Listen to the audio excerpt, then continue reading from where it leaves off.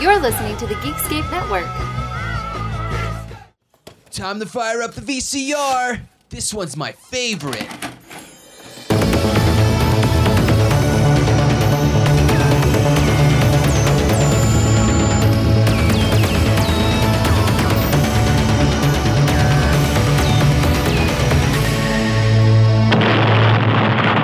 That was gold. Welcome to Analog Jones in the Temple of Film. I'm Steve. And I'm Matt. And we're a VHS podcast that looks at the box art, trailers, behind the scenes, and we're starting a very special month, a 90s comic book month. Matt, how excited are you for this? This is right up my alley. This is everything I like. Yeah, as soon as I did it, I was like, you know what, let's just do something really happy that'll make us, forget a little bit of the bad stuff going on. And, 90s comic book movies, pulp comic book movies, whatever we want to do. I think it's perfect. And what's the first one we're doing? I don't know. You tell me. Oh, shit. You didn't see the title. It's Dick Tracy. Nice. Let's go. Big Boy Caprice, Breathless Mahoney, Flat Top, the DA, Prune Face, Mumbles, Lips Manless, and the Blank are out to get the greatest detective of all time. I'm rubbing him out. I want him dead! Nobody touches Tracy but me. Tracy. Tracy? You mind if I call you Dick? I was beginning to wonder what a girl had to do to get arrested. Wearing that dress is a step in the right direction. For a tough guy, you do a lot of pansy things. Extra! Tracy battles mode! Everywhere I turn! Tracy! You're under arrest. Aren't you gonna frisk me? Hey, copper, maybe you ought to look before you leap. When it's time to fight crime, he's your man.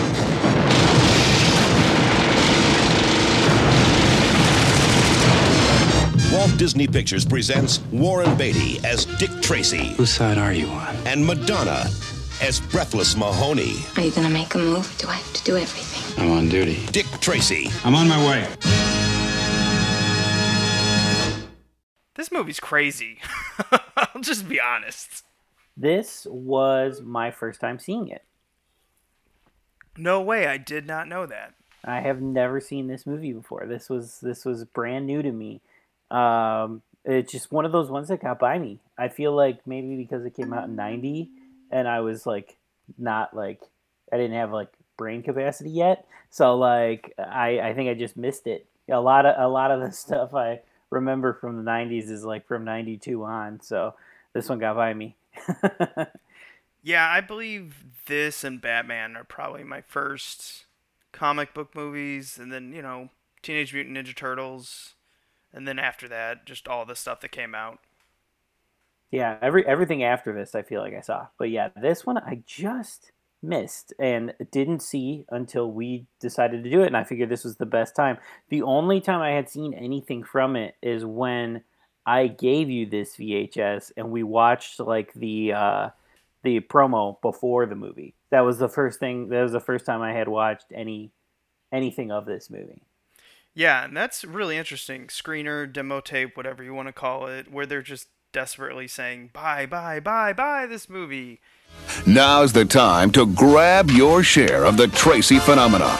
Rental intent for Dick Tracy is as high as it was for Three Men and a Baby, the industry's all-time #1 rental, and much higher than for Teenage Mutant Ninja Turtles.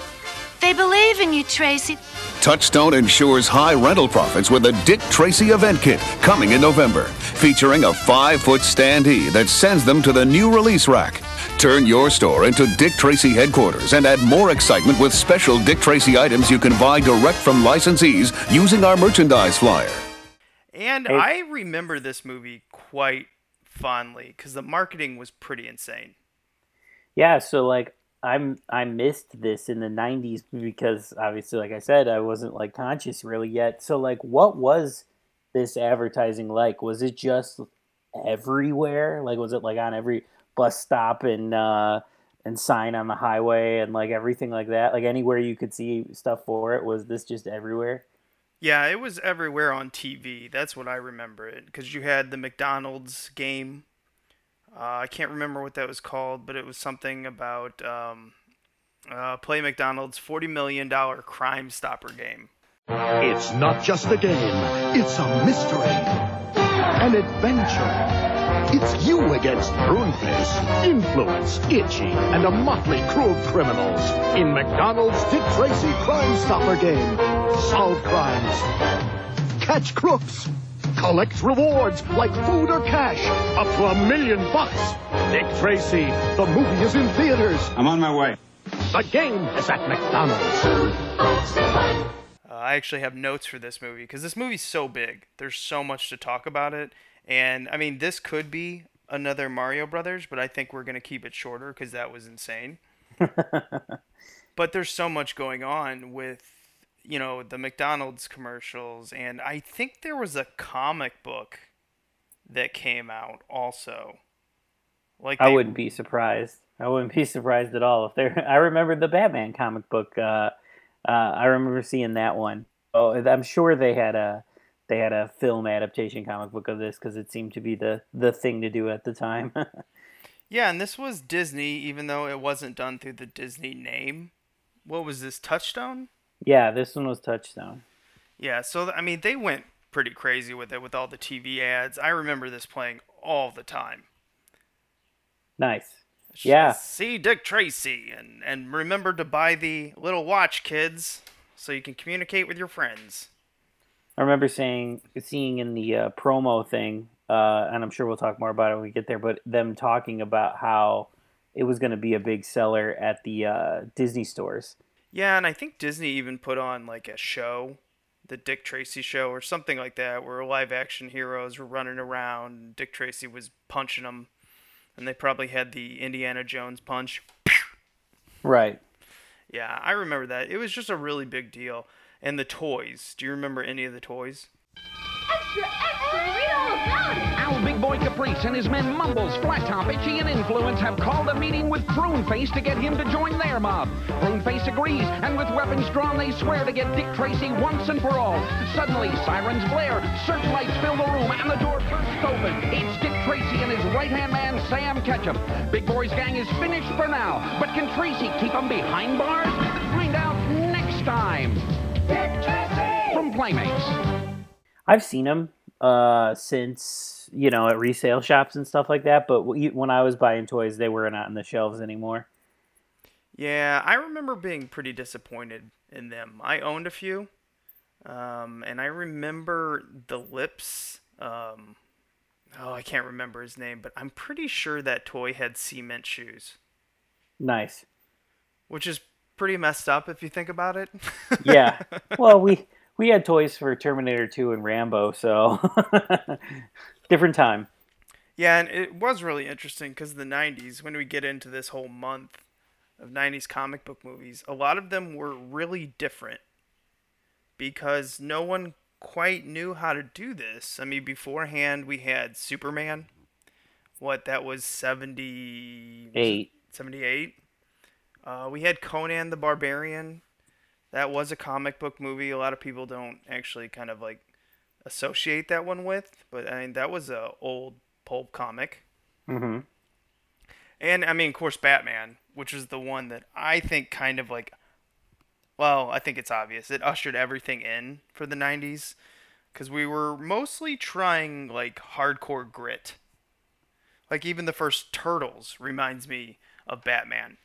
Yeah, everything sort of did the Batman thing after this. Even you could really feel the Batman imprint on Dick Tracy here. Yeah, with the darkness and the kind of dirty city that Dick Tracy was trying to save. He had a lot of, and of course, I mean, Danny Elfman did the score for this movie. It's very similar. Very similar to Batman. Yeah, I was getting a lot of the similarities. And then I guess I kind of saw it too with the yellow trench coat and hat with the yellow Batman symbol. Yeah, and the way the poster of him in the slicker and stuff, and it's kind of like the blackout. It's very much like that Batman teaser poster that was just the bat symbol. Yeah, that's a good point too. Yeah, I remember this because I liked this a lot as a kid, and then it kind of just went away. As fast as this movie came on, also as quickly as it went away. Yeah, and another reason probably I hadn't seen it is, yeah, I didn't really hear about it too much growing up, and then like I don't think it had. I know it has a following, but I don't think it has like sort of as big of like a cult following as maybe some of the other movies we're going to talk about. This one almost just seems like it was a really big movie when it came out, and now people generally kind of like it, but it's not like anything that anybody talks about all the time or anything like that. Yeah. I guess before we get into the actual VHS slip and everything on this, I can talk about the messy production, because this had been in production or talked about being made since 75, so before Superman. Mm-hmm. But of course, Superman helped this movie get made just many years down the line. So you had, with Universal ended up buying the rights to this from this little bitty company. What was it called? Tribune Media Services. Ever heard of them? Are they just our newspaper? I don't know what they are, honestly. But they owned rights to this, and that's one of the biggest problems is when Universal got it, they were just trying all kinds of stuff. They were bringing in all kinds of people, like Steven Spielberg was attached to this, and John Landis when he was really big right before, that accident on a certain movie. Yeah. Kind of, I don't want to say killed his career or crashed his career because that's too close to the accident. Right. But it delayed. I don't know. Derailed. There we go. But yeah, he was attached to this, and he even brought in writers, John Landis, like Jim Cash and Jack Epps Jr., who had just done Top Gun. And I think when Warren Beatty finally got this, what happened was Universal just kind of lost the rights to it because they had been, messing around for over 10 years with it and just couldn't get it off the ground. And they had obviously talked to Warren Beatty too of doing this, but once they lost the rights, Warren Beatty basically kind of, I guess Disney and them bought the rights, which led him to kind of, I guess, allowing him to star, direct, and produce this. And, this is the kind of power that Warren Beatty had back then. A lot of kids or younger people probably just don't understand the power that Warren Beatty possessed in Hollywood at the time. Yeah, even 70s, 80s, and into the 90s, he was like Hollywood royalty. He could do anything. Yeah, which is funny because he's not in a ton of movies. Right. He's choosy. Yeah, and he's really hard to work with. He's a control freak. I'm not surprised by that at all. Yeah, Danny Elfman said, working with him was crazy. And there's a lot of people that work with Beatty, get their awards, and then just don't work with him again.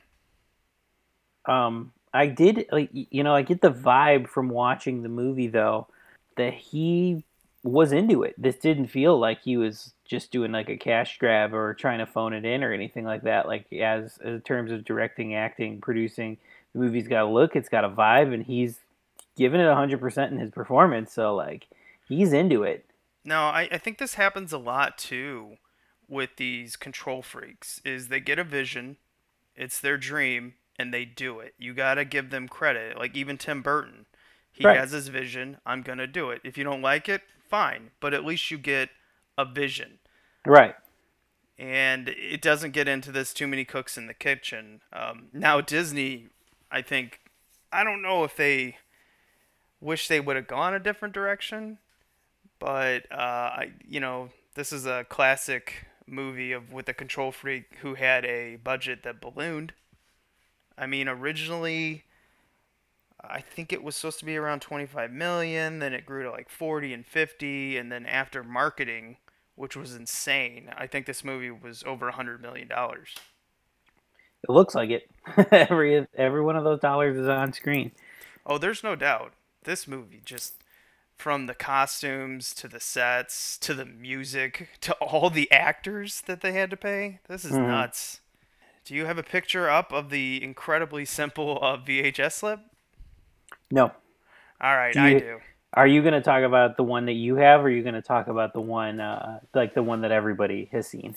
Well, mine is incredibly simple to talk about. It's the demo tape. It's a preview tape. It says Touchstone at the top, preview tape at the bottom, and then you look at the other side. It's got a little cutout that says the $107 million film event of the year continues on video.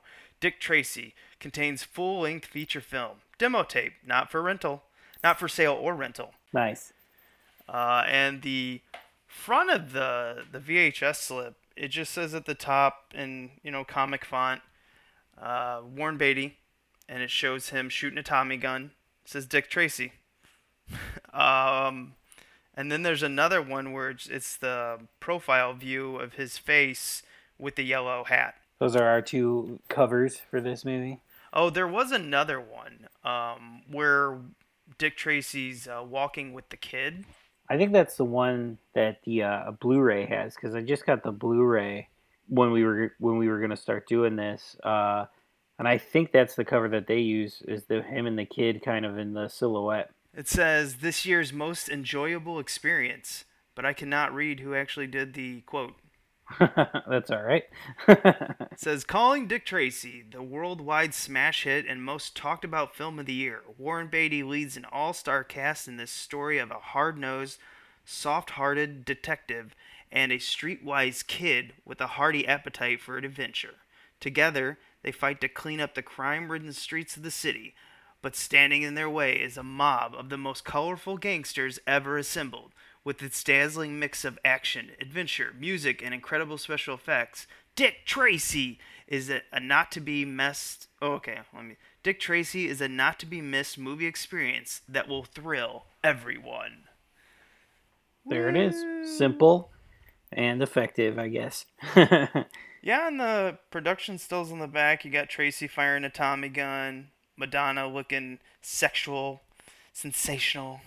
You got the kid talking to Dick Tracy, and then you got maybe the guy who steals the show in this, Al Pacino as Big Boy with the newspaper.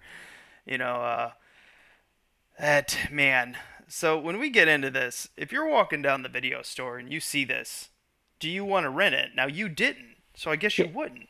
Yeah, I did. I passed it up for years. I don't think I knew until maybe when I was like in my 20s or whatever. I don't think I knew that this movie was kind of like weird and heightened or whatever. I think I always just thought it was just a 90s crime movie. And I just, it was like, oh, it's Dick Tracy, but like I just thought it was like a normal Warren Beatty movie. I didn't think it was, crazy with all these makeups and all these characters and this and like all the world. I didn't know that this movie was any of those things. So I feel like maybe the cover did it a little bit of a disservice because I just thought it was a normal crime thing. Yeah, I guess they were just going with the simple film noir, look for this. But what I didn't remember was how crazy this film was. Because I had probably seen this film since the 90s. Mm-hmm. I'm talking maybe late 90s, maybe mid, I don't know, somewhere around there. But my adult brain, when it consumed this, was just overwhelmed by how nuts it is. Yeah, there's a lot of stuff going on in this movie. Yeah, and like since we don't have any trailers other than, our preview tape that said bye bye bye, if we can get right into this movie. Yeah. And I can tell you what, right when the first card games going on, where you had the Tiny Face, I don't know what his name was. Right, yeah, but I know which one you're talking about. Yeah, he's basically looks like a giant egg with the tiny face, little face, maybe his name was. I was just looking at that and I'm like, wow, I forgot about all this. Yeah, it starts off with like a ton of makeups, and then we get the insane like matte painting animation backgrounds, like the cityscapes and everything like that. And I was like, whoa, this is weird comic book, like up 1,000, like dialed up to 1,000 here. This is a real life cartoon. Right. At first I had a hard time, I was like, wow, it's all going to be like this. It's like at 100% almost the entire film. Yes. Yeah. As especially when like Al Pacino comes into the picture and he's just screaming the entire movie. But that's like kind of like how the whole movie is. It's just like it's screaming at the audience with all this weird shit that's in there. Yeah, and that's kind of like most of my notes are not on Dick Tracy. They're just on Big Boy, which is who Al Pacino plays. It's on what's Mahoney, which is Madonna, and it's William Forsythe's Flat Top. Right. So that's mostly what I write about in my notes. Yeah, I think just like my kind of quick observation on like the two is that like obviously Al Pacino is kind of chewing scenery and like stealing every scene he's in, but I really think that Forsythe kind of walks away with the movie. He's the one I feel like gets it the most. Yeah, I could see that. I mean, I enjoyed him so much. He's easily the best thug. Right. Yeah, he like stands out immediately as like my favorite thug as well. Yeah, and he's the most menacing character. He's the one that I felt like had the chance to kill Tracy more than anyone else. Yeah. And he's his look too, he just stands out like immediately. Yeah, and he's anything but level-headed. Oh, there's my joke. But yeah, it's hard though, because Al Pacino just comes like a wrecking ball through this. Because once he kidnaps Lips, and who's the actor? I always forget this actor's name, and he's in everything. Paul Sorvino? Yeah, Paul Sorvino plays Lips, and he puts him in a concrete bath. Big Boy, ain't we pals? No pals in this business, Lips. You taught me that. Sign it. The deed to the Club Ritz? That's right. I'm going into show business now. You're dirty, Lips. You need a bat. Not the bat! Not the bat, Big Boy! Not the bat! Big Boy, we're friends! Big Boy, not the bat! Not the bat, we're friends! I know, and I'm gonna miss you. But all's fair in love and business. Benjamin Franklin. You. Me? How do you want it? Want it? Around me, if a woman don't wear mink, she don't wear nothing. Well, I look good both ways. That always like disturbed me as a kid. Yeah, that's like we were talking about with like the R-rated toys and stuff. Like this was not gentle, like this is pretty rough. Yeah, I can definitely see why Disney just probably saw this and said, yeah, this is not a Disney movie, but we'll distribute it under Touchstone. Yeah, this is the reason they have these other production arms in the 90s, so that they could do stuff like this. Yeah, because this is so violent. I mean, there's a lot of shooting. Yeah, this is like that. It is like Batman level. Like it's like super. It's like pushing the limits of the PG-13. Super violent. Super bleak. Super dark. It's definitely doing the Batman thing. And Madonna's so sexual in it. Yeah, I mean, she has like the see-through nightie on in that one scene. So that's pretty walking on the edge of PG-13 there. Oh yeah, they're they're hardcore with this. I do wonder how much, like, it seems like someone wanted this to be rated R. Yeah, and maybe that's Beatty coming from like the 60s, 70s, like new wave of American filmmaking. He wanted to probably push buttons with this too. I think he definitely was. Someone was. Right. I don't know who, but because it's so violent. No one reloads, which is one of my favorite things. Yeah. It's just bullets just flying everywhere. No one's putting in new clips or new drums into their Tommy gun. It's nuts. And the amount of bullet holes in vehicles in this is just hysterical. Yeah, this is adding. Now, this is on the flip side. This is adding to like the cartoon aspect of the movie. Yeah, which speaking of cartoon, before this movie, there actually was a Roger Rabbit cartoon. Was that in theaters? They did that in the theatrical release? Yeah, I do remember it. It was something where they were in a carnival, like Roller Coaster Rabbit or something like that. Was that before or after Who Framed Roger Rabbit? Was that a promo for that, or was it already out? Well, I remember Roger Rabbit played in front of a few Disney movies. Oh, okay. You know, I think... No, The Rocketeer didn't have one. But there were a few. I don't remember. But I do remember a little bit of that one. That had to be, let's see, was Roger Rabbit 1990? I can't remember. I can't remember if it's 89, 90, or 91. Well, this thing called the internet will help me. Who Framed Roger Rabbit? Wow, I love how Who Framed Roger Rabbit 2 comes up before 1988. Okay, so this was after. Okay, got it.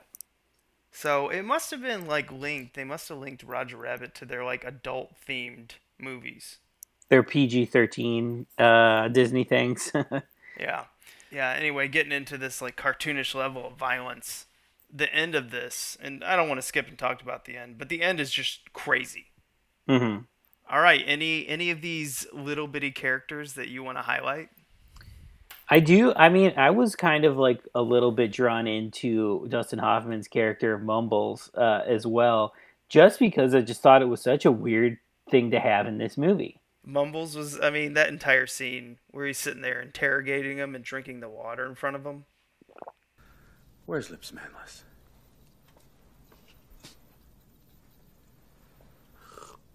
Baby, baby, baby girl, baby, baby girl, baby girl, baby girl. Okay, you heard him, Mrs. Green. That's his testimony. Okay, boys, get him out of here. Is what? So weird. Yeah, I think, a lot of these characters were going pretty weird with a lot of it. And then you just had so many characters making cameo appearances that it was hard to keep up with. It seemed like every scene I was like, wait a minute, is that, oh my gosh, is that, over and over. Kathy Bates. Kathy Bates has like a quick moment in there. Dick Van Dyke's in a couple scenes. Mm-hmm. Catherine O'Hara. Mm-hmm. But one of the thugs that, like, just his visual was Henry Silva's influence. Is that what the character's name was? Which one is this one? He had a really, like, he has a harsh, a lot of harsh edges to his makeup. And he was one of Big Boy's main thugs, but I don't know how to describe him to you. His like brow, he kind of looks like a caveman. Okay. I think I'm looking it up too, so I can have a visual here. I think I'm picturing the right guy though. Yeah, he's got like a huge nose, kind of like the pig look. Yes, I got him here. Yeah. Yeah, I mean Henry Silva, his face alone is just like a perfect casting for a bad guy. So they just like enhanced him. Yeah. And this is like, he's one of the ones, it's like him and the super wrinkly one. They're like the over the top, like old man one, whatever that makeup is supposed to be. Those are like almost like the two like most like kind of like horror characters that are in this. They look like monsters. Yeah, and I'm sure that's what they were trying to do with a lot of these. And then some of the characters had, kind of like James Caan. Right. Which is barely in the film because Big Boy kills him so fast. Right. But yeah, I mean, a lot of them, I guess, were supposed to be monstrous, but they don't have the outside appearance. So I don't know. I mean, I know they use like over 20-something bad guys from the original comic strip that was created by Chester Gould in like the 1931. This must have been fun then for like people who either grew up reading it or got super into it, because for them this is probably like an Avengers kind of thing if you're seeing all of these different villains in the movie. Yeah, I'm wondering if they just stuck in all these characters because they could, or were they like, we don't know if we're going to get a sequel, so we just better put in as much shit as we can. Yeah, maybe. Because that's what I feel like there's too many. I couldn't tell you, like, if you were like list all of the different villains in this, I'd be like, I couldn't There's no way. No, there's so many. Another one of the characters I liked was 88 Keys, the piano player. Mm-hmm. That actor's been in quite a bit. I think he's in like the Law and Orders now too. It's Mandy something. Mandy Patinkin? Yeah, Mandy Patinkin. Who was, he's been around forever. Yeah, a character actor. I mean, the Princess Bride. You've seen him in everything. Yeah, has one of the best lines in The Princess Bride. Which one does it? You killed my brother. I've only ever seen Princess Bride once too. This is another one that kind of got by me. Yeah, it's because you're a '90s kid. Yeah. But yeah, I'll play the line for you right here. My name is Inigo Montoya. You killed my father. Prepare to die. Yeah, Onward is just like, I can't keep up with all the character actors, and I don't think I'm gonna try. Yeah, there's so many. Even like the scene, like you were talking about, the opening, they give you so many of just those characters, like the little face guy and everything like that. And then we've got Big Boy's gang and just anybody that comes in this thing besides Dick Tracy and like sort of the people that are immediately around him are all donned in some kind of crazy makeup. Yeah, and if you notice the colors in this film, there's a lot of muted, but there's very few. And that was on purpose, as Warren Beatty just wanted to use the original 7 colors from the comic strip. That makes sense. So you've That's got a lot cool. of And it comes through. It worked. Like, you could tell. Yeah, you've got a lot of yellows, blues, reds, and greens. They like dominate the screen. Right, any of the colors, like the non-blacks, grays, and whites or whatever, all the colors pop like crazy in the movie. Yeah, it's because everything else is so desaturated. Right. It's so Batman-esque. Yeah, exactly. I always wonder, like, if Batman didn't exist, what these films would have looked like. Like, Dick Tracy and the first Turtles. And I'm sure there were some other ones. I mean, Spawn just felt like it was really desaturated too. Even stuff that wasn't superhero got so much of that early Burton influence. Even like Addams, the first Addams Family. Good point. Yeah. What had like that super? What was another one from that time? The early '90s that sort of took the Tim Burton look. Alien 3. Yeah, dark, desaturated for sure. Batman Returns, that doesn't count. Oh, Bram Stoker's Dracula. Yeah, that was comic book kind of influency. That was that world, that heightened world. Well, you also had a lot of the Art Deco looks in the late 80s, early 90s.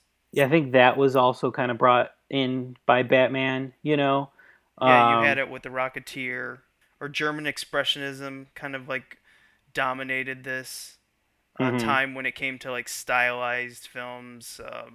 I'm even looking at some here like that I feel like were sort of influenced or probably wouldn't have come out if it weren't for stuff like Batman. And that's like Cool World, Stay Tuned, Mom and Dad Save the World, Death Becomes Her. Yeah, The Mask. Yeah, you have a lot of these. Stargate. Absolutely. Like, these are all these big, dark. I can't believe we missed this one. This has got to be the biggest one that has the influence of Batman and stuff. The Crow. Absolutely. We wouldn't have had The Crow if it weren't for Batman. Yeah, so, Time Cop. That also feels like a Batman. Yep, it does. I just watched that again recently, and it absolutely does.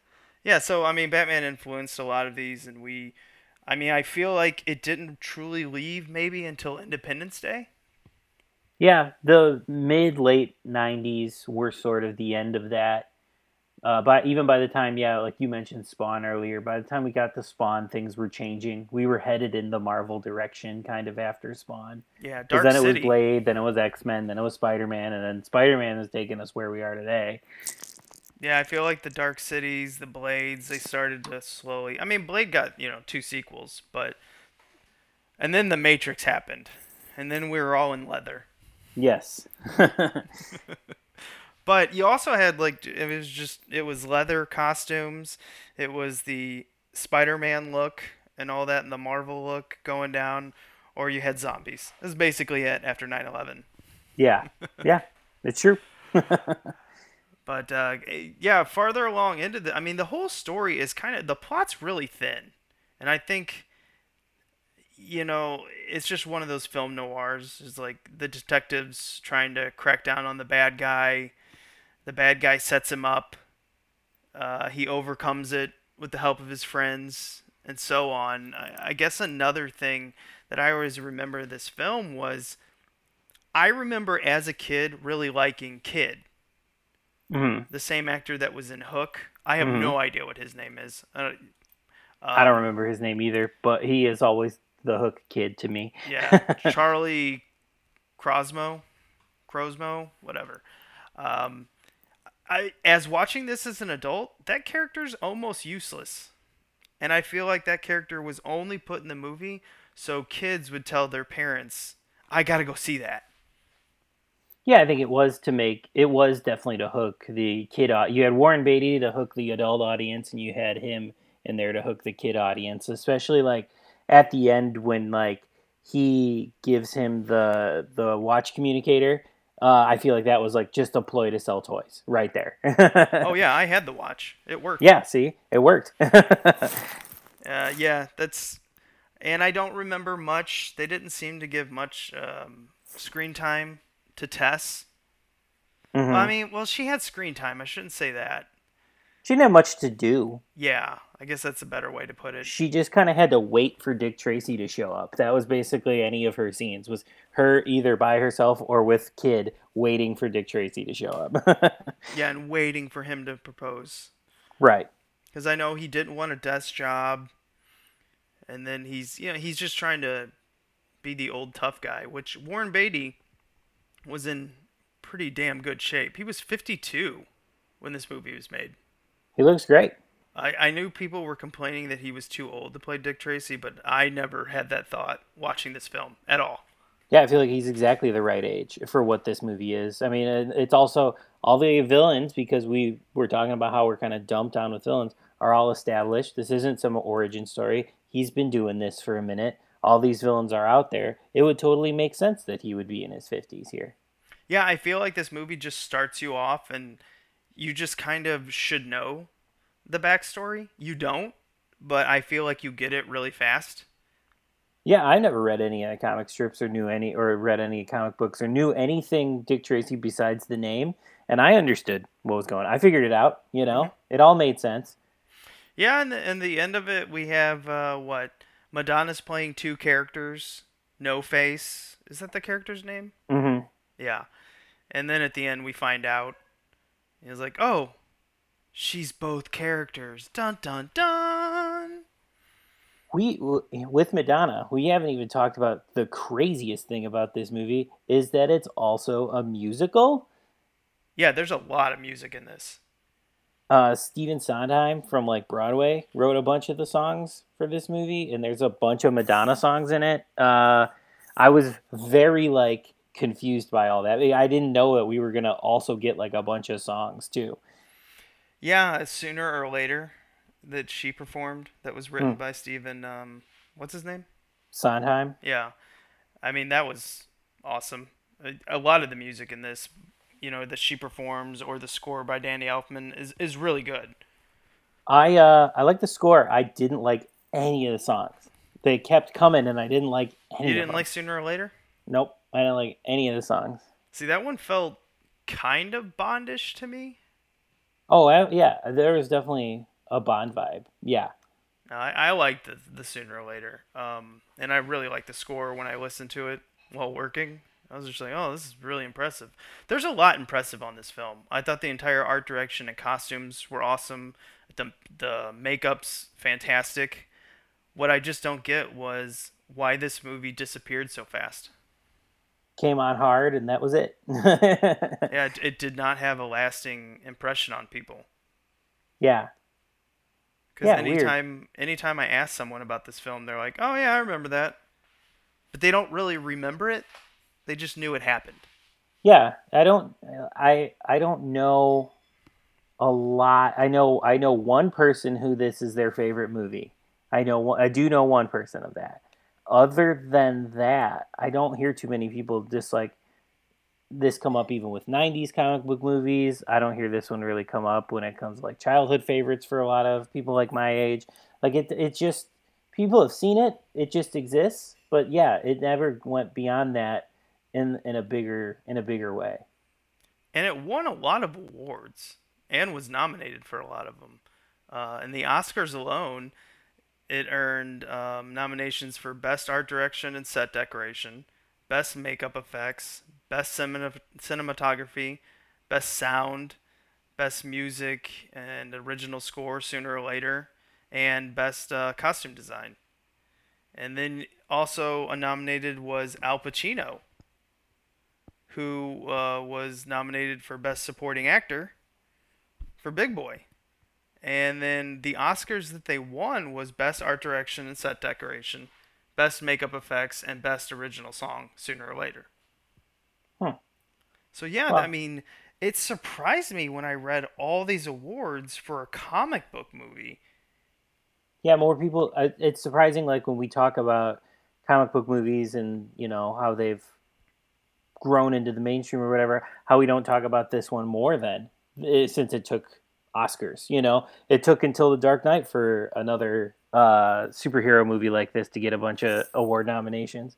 Yeah, to be taken serious, with their art. It's just like, no, this should be up there with Best Pictures. I mean, it's what people watch the most and what entertains them the most. But the Oscars, old thespians holding on to the key to the gate. Yes. But I wonder if Warren Beatty was the man, responsible for this being opened up. I think so. He legitimized it, probably.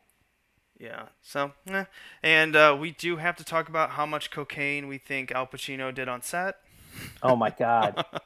He's on like 1 million in every scene he's in. He is just jumping off the walls. He's screaming. He's got like the back hump and he's got like these facial prosthetics, but it doesn't matter. He's just screaming through it all. I want them dead. Both of them. I want this No-Face dead, and I want Tracy dead. What's the matter? You bums forgot how to kill people? Doesn't your work mean anything to you anymore? Have you no sense of pride in what you do? No sense of duty? No sense of destiny? I'm looking for generals! What do I got? Foot soldiers! I want Dick Tracy dead! Yeah, apparently he helped redesign this character, because in the comic books he was like fat and grotesque. Mm-hmm. In this one he's more, hunchbacked, got big hands, and I guess that's, he's got big facial expression, like I think he has bigger ears. And I mean, he's just a really odd-looking character. Yeah. With really big trench coats and stuff on.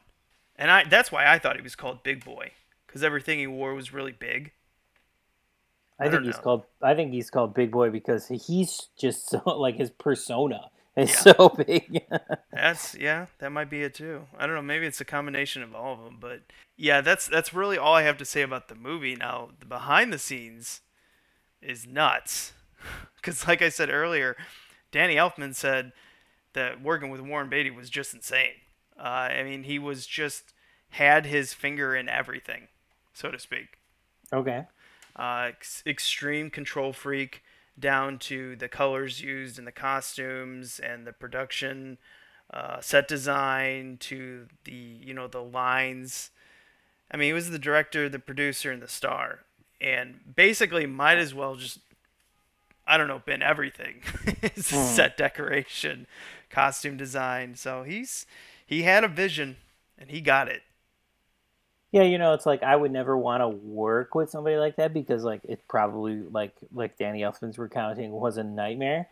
But like in terms of being a film watcher, it's like when somebody cares, when somebody gives a shit, it makes such a difference. And it's like, and you can always tell. So it's like if Warren Beatty did do all that stuff, it's like at least he gave a shit.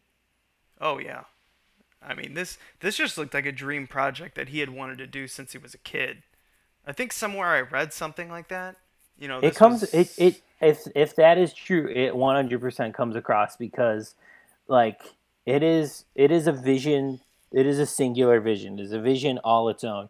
Yes, it has influences and couldn't have been made without like Batman happening the year before, but like this it's still its own thing. It is a visual director like creating a new thing, a new look. Going through this, I thought it was funny to see that Madonna and Warren Beatty were dating at the time. All right. I did not know that. No, did not know that. So, that must have been interesting when they were doing all their, sexual innuendos and everything. Mm-hmm. Like, why don't you frisk me? she's into it. She was, she was probably coming on to him. Yeah, I will say, like, I'm not much of a big Madonna person. I'm never like, oh, she's so hot. But I gotta admit that she was hot in this role. This is my favorite era of Madonna. Not like 1990, the Vogue era. Yeah, this is my favorite Madonna for sure. Because I mean, she did A League of Their Own like right after this. Yeah. Yep. So another I would say amazing movie. I do wonder. These might be my two favorite performances of Madonna. Dick Tracy and A League of Their Own. I'm not. We're talking about her being like attractive in this. I don't know if we didn't have the reveal that she was No Face, I would say that Madonna almost doesn't even need to be in this movie because all she's really doing is performing at Big Boys Club, kind of. She doesn't really. Yeah, she has those moments with Dick Tracy, but she's not really like. Until she's revealed as No Face, she's not really driving the plot anywhere. No, she's the look. Yeah. Yeah. So I don't know. I was like, why is Madonna in this movie? Like most of the movie. And then when it's revealed at the end, I was like, oh. And remember how we were saying how many bad guys were in this? So 21 villains from the original comic strip appeared in this movie. We've got Stooge, the Rodent, Littleface, Flat Top, Itchy, Breathless Mahoney, 88 Keys, Lips, The Tramp, Big Boy, Prune Face, Mumbles, and Spud? I don't know, there's a lot of other ones, but I'm just not going to read them. Wow, that's a lot. Like, but if you were a fan of the comic strips and the Dick Tracy franchise, you probably were pretty stoked to see 21 villains in the movie, though. Yeah, I just don't know how you keep up with them. if somebody made a Batman movie today and it was in Arkham Asylum and you had 21 Batman villains in the movie, I'd be like, this is fucking awesome. Yeah, there's a lot more behind the scenes on this. I'm just not going to go through them and, turn this podcast into like an hour and a half. So are we ready for the museum? Yeah, I am.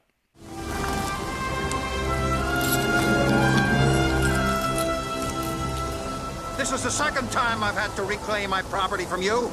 That belongs in a museum. So do you. All right, this is the part of the show where we go out into the film jungle like Indy and we bring something back for our museum. Dick Tracy. I think I'm going to go first on this one because I want to steal this from you before you do. I think the special effects, the makeup. They're incredible. Yeah, it's the star of the movie. Like, Warren Beatty's great, but like the star of the movie is all the creature effects. Yeah, this reminds me a lot of Batman 3, where I feel like the bad guys and the entire world around Batman is so much bigger than Batman that you forget he's in the movie. Like Val Kilmer got that Batman. I feel like this is the same thing. Like, I'm like, yeah, Dick Tracy's the star, but that's not what I remember. Right. You remember all the crazy costumes and faces of all these different guys. Yeah. And that's the same thing with Batman. See, that was Batman Forever, right? Yeah. Your the one favorite. I watch a weekly. Yeah. So what do you got for this? Well, first of all, I'll say I like this movie. I like this. I think I like it. I think it's cool. But I am going to put a lump of coal in the museum this week because I'm going to put the songs in there, and I'm going to put all of the songs in there. I'm not going to single any out here, but I'm going to put the songs in the movie because to me it feels like a different movie. I wish it was just kind of the pulp comics kind of thing, just the Danny Elfman score. I wish it was just that. Like, the songs do take me out of it a little bit. And there's so many songs, and I don't like really any of them. So I wish it would have just done what it was doing, because to me, the songs are kind of the thing where I'm like, too much. In a movie of too much, the thing that broke it for me was the songs. So I wish they weren't there. And it's a lump of coal for a movie I like, but like I would like it a lot more if there weren't so many songs. And I said a lot more, and now all I can hear is Al Pacino screaming more. Yeah. That's what I was gonna say. Like when he's sitting there trying to teach all of them how to dance and what he wants in the song, I just thought it was hilarious, because I was like, wait a minute, I think Big Boy is Warren Beatty. Probably, yeah, just being crazy and directing. But man, did Al Pacino know how to work a hump? He is like when he's like dancing, he is like showing off that hump so well. It was cracking me up, but I couldn't stand the song. Well, he was probably very proud of the character he made. Yeah, you could tell. Yeah, he was that and the cocaine. Yeah, he was having a good time, and I feel like that's why he stole this movie so much. It's just because he leaps. I mean, a lot of his roles, he's either yelling off the screen or he leaps off the screen. This one, I feel like he did both. Yeah, I mean, this had to be peak cocaine Pacino for this. Like, he's just exploding in this movie. Oh, yeah, this is Scent of a Woman Pacino. Yeah. It's just spectacular to watch him. I mean, if there was anything else I would put in the museum, I would just do a body cast of Big Boy. But I tell you what, yeah, we could have all the costumes if we were just making an entire wing in the museum. Dick Tracy wing would be the funniest, because people would walk down, they were like, wow, I didn't realize this movie had so much to it.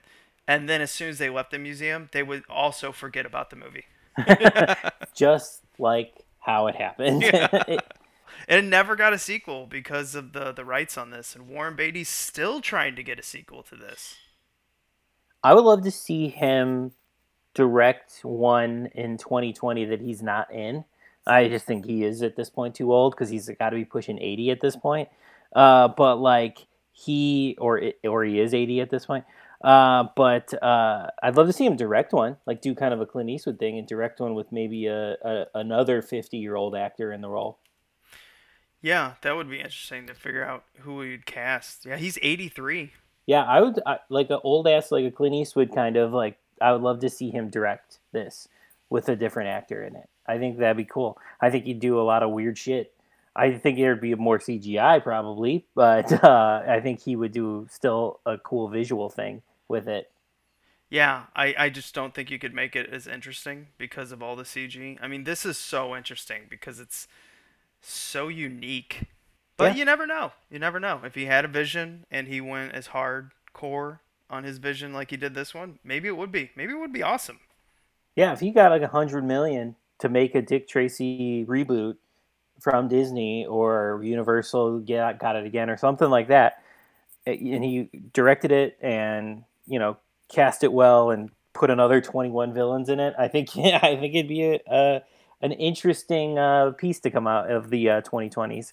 Maybe stick to like 12. Yeah, right. Because I don't want my head just to like be on a swivel. Like what? Who? Huh? What? That's what I felt like I was this entire movie. Like I don't even know how long the movie was. It was exhausting.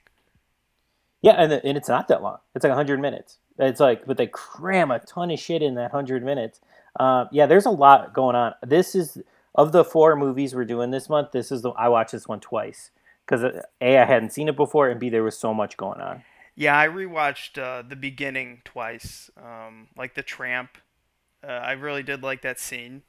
Mm-hmm. I felt that that entire scene right there pretty much sold who Dick Tracy was.